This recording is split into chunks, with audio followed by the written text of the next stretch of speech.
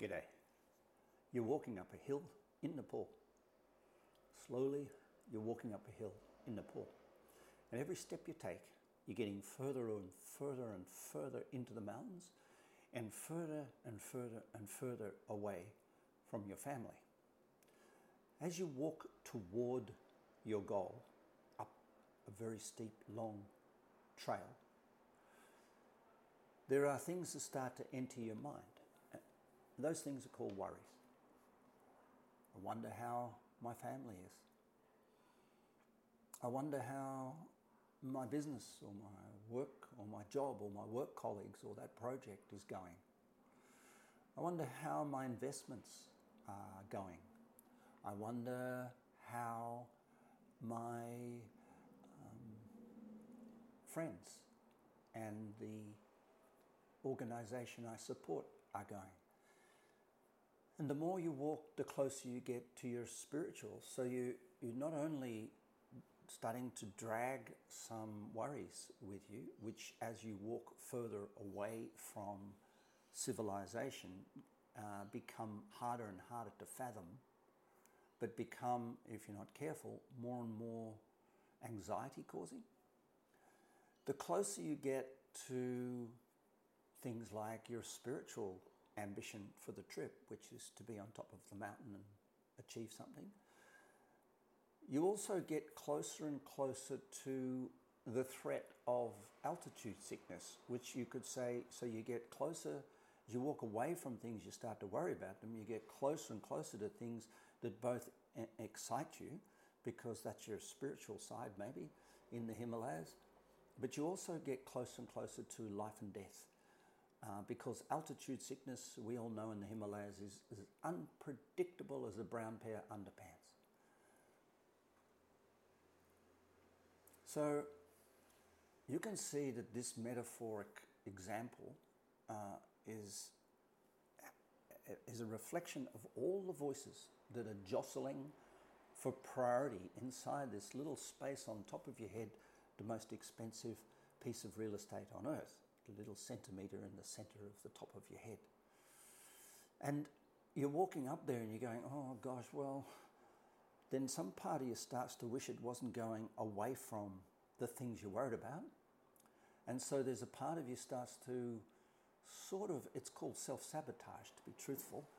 It starts to think, oh, I'm not sure I want to be on this trip because, my family and the kids are sick, or grandma's not well, or mum and dad, blah, blah, blah, or COVID or lockdown. You start to be fed the information that validates a little bit the decision or the subconscious decision that continuing and getting further and further into the jungle, further and further into the mountains and further up a hill is probably unwise intuitively. And then you've got this part of you going, oh yeah, but I've come all this way. Mentally, I will be distraught if I go back and I haven't finished the trip because I paid all this money. Our financial commitment becomes a topic. Not only how's my money going back home, but how much money did I spend on the trip and how much would I be wasting if I turn around and go back now? And then there's the health aspect, as I said, which is, gee whiz, I'm feeling like shit, and you do. Altitude acclimatization is a struggle for every human being that walks in the mountain, except for the Sherpas. So you're walking along, and this thing starts to become a trauma, and anxiety starts to build, and this is called stress. Now, having taken more than I think it's 1,800 people or something up to the Himalayas, walked them from the bottom, Kathmandu, flown them up to the airport and walked them up to the thing. I've seen so many people go through so much stuff just walking away from the things they value and walking towards something that they thought they'd value but don't value, or walking away from things that they don't want to trust or don't want to let go of, walking towards something they want to hold on to. And I've seen this dilemma. Now, this happens to every human being on a daily basis. We have these voices, the one to the future, the one to the past, the one we're hanging on to, the one we have a voice is a good example. I want to be a good parent, and I want to have lots of money in the bank, and I want to be really healthy, and I want to achieve things in my job, and I want to have connection to a broader family, and I want to sort of feel each day a touch of the sacred in me, that spiritual core that comes alive when we look at the horizon, or we look at a plant and look at the micro nature of life. And so, and the mental part, I really want to like who I am, which is not always easy. And so all these forces start to compete. And when they start to compete, there are voices in our head, but no one does to us more than we do to ourselves. And so they become voices outside of our head. So when people, and the majority of them, say, I'm looking for peace in life, and I'm looking to have peace in the world, and I want to have peace. If you look inside their head, there is none. But they want the world around them to go to peace. So they're saying, please stop challenging me with all these diverse sources of opportunity so that I can have peace inside me, so that the voices inside me stop shouting and bickering. And then again, we would have to say to them, well, it's the voices inside that are bickering that's causing the outer trauma, which is the lack of peace outside. So there's no use, what you say, you'll never find your heart in a temple until you find the temple in your heart. And I think this is just so the truth. And this conversation is about the human heart, because the human heart is the intersection of all these 7 areas of life. This is where they all come together and collude. So today, I just want you to get a picture in your mind of what you would score yourself in how you feel about where your health is compared to where you want to be, and how you feel about your financials compared to where you want to be, and how you feel about your family and your relationship compared to where you want to be, and compare your current career to where you want to be, and compare the spiritual experience of living in life and feeling good about yourself and feeling self-love compared to where you want to be.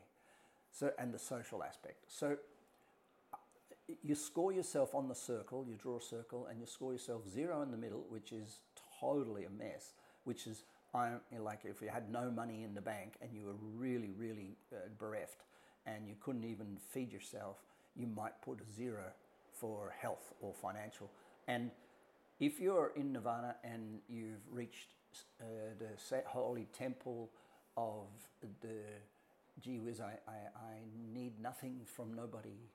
If you've achieved that place, then please score yourself 10.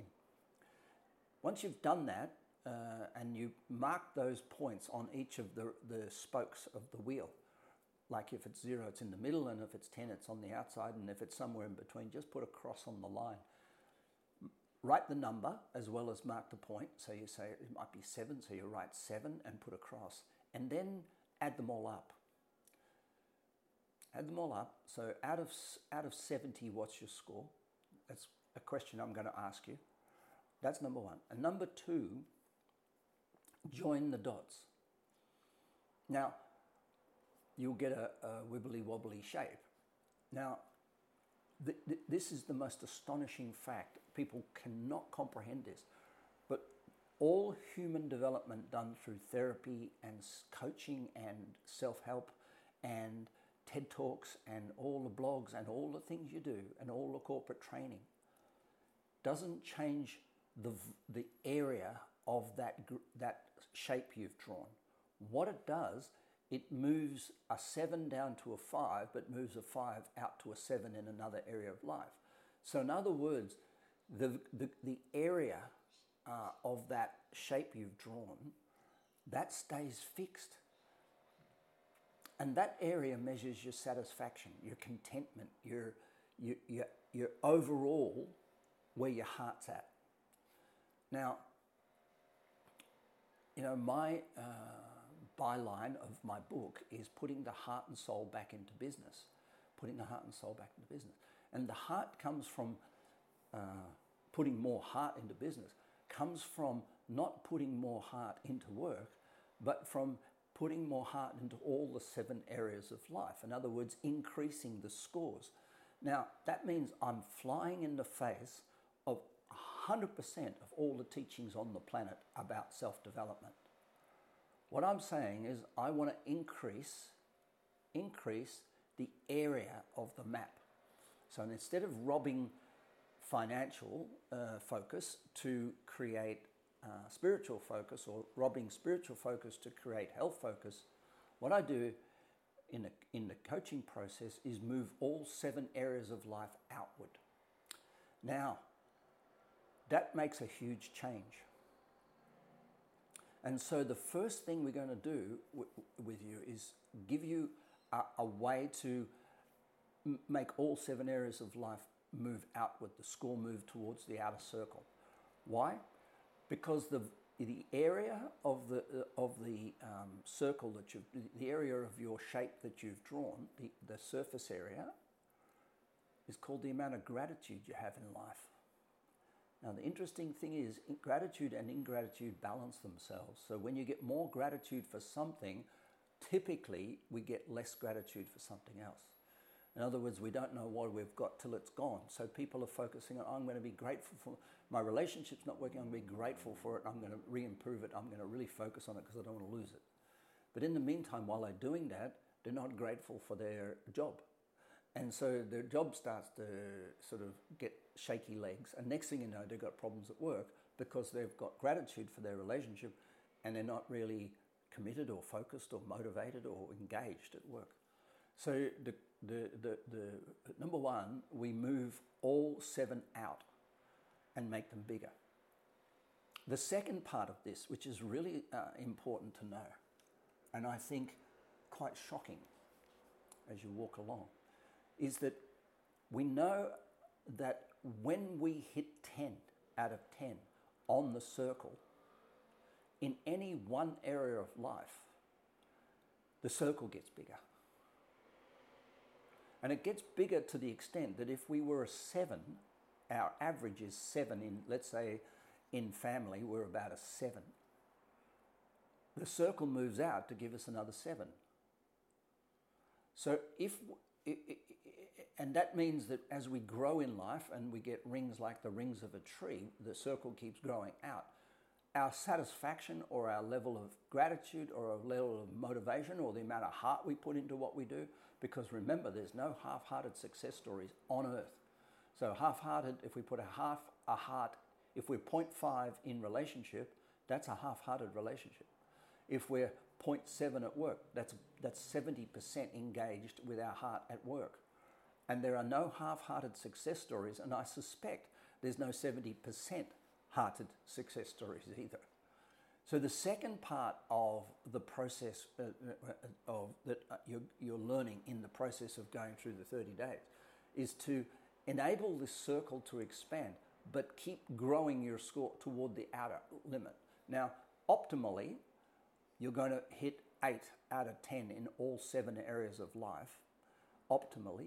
Theoretically, you want 10 out of 10 in all areas of life, optimally, and then theoretically, but realistically, as the circle gets bigger and the pressure gets bigger or the expectations get bigger or the circumstances get bigger, your house gets bigger or the mortgage gets bigger or the number of kids you've got gets bigger and the number of people you are leading gets bigger or the size of the project you're working on gets bigger or the amount of age you've got to deal with in health gets bigger or the ambitions you have spiritually get bigger.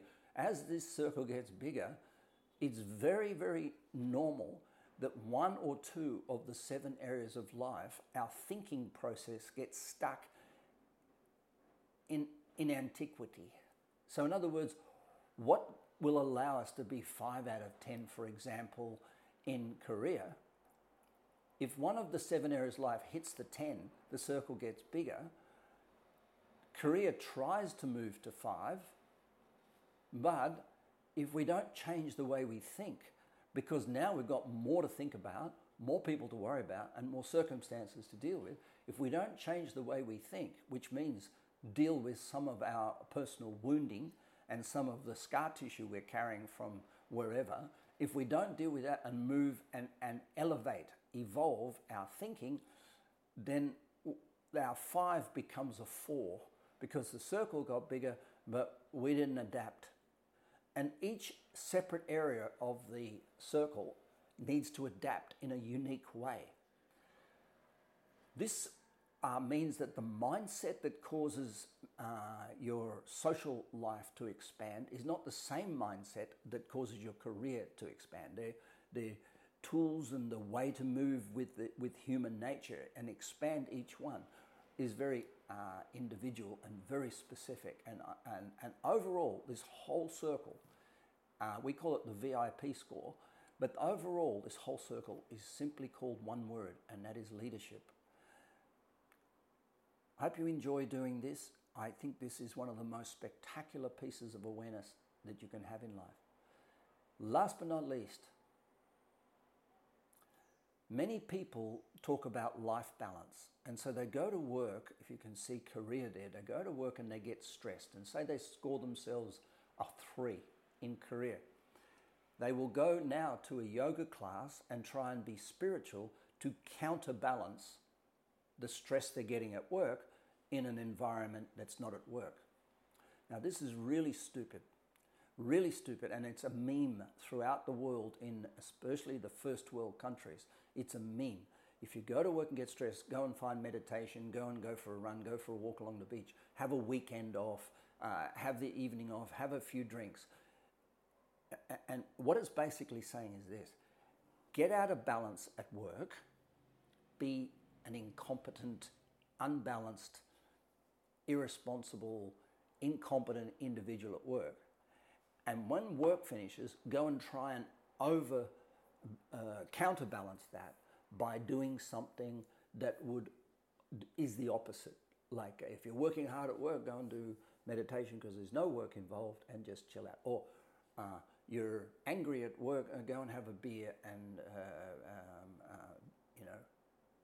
be with the family or social. Or as the most common one, go to work and be incompetent and out of balance while you're at work, and then come home and try and mollycoddle yourself around your children and your family. In other words, use your family to counterbalance you from stress at work.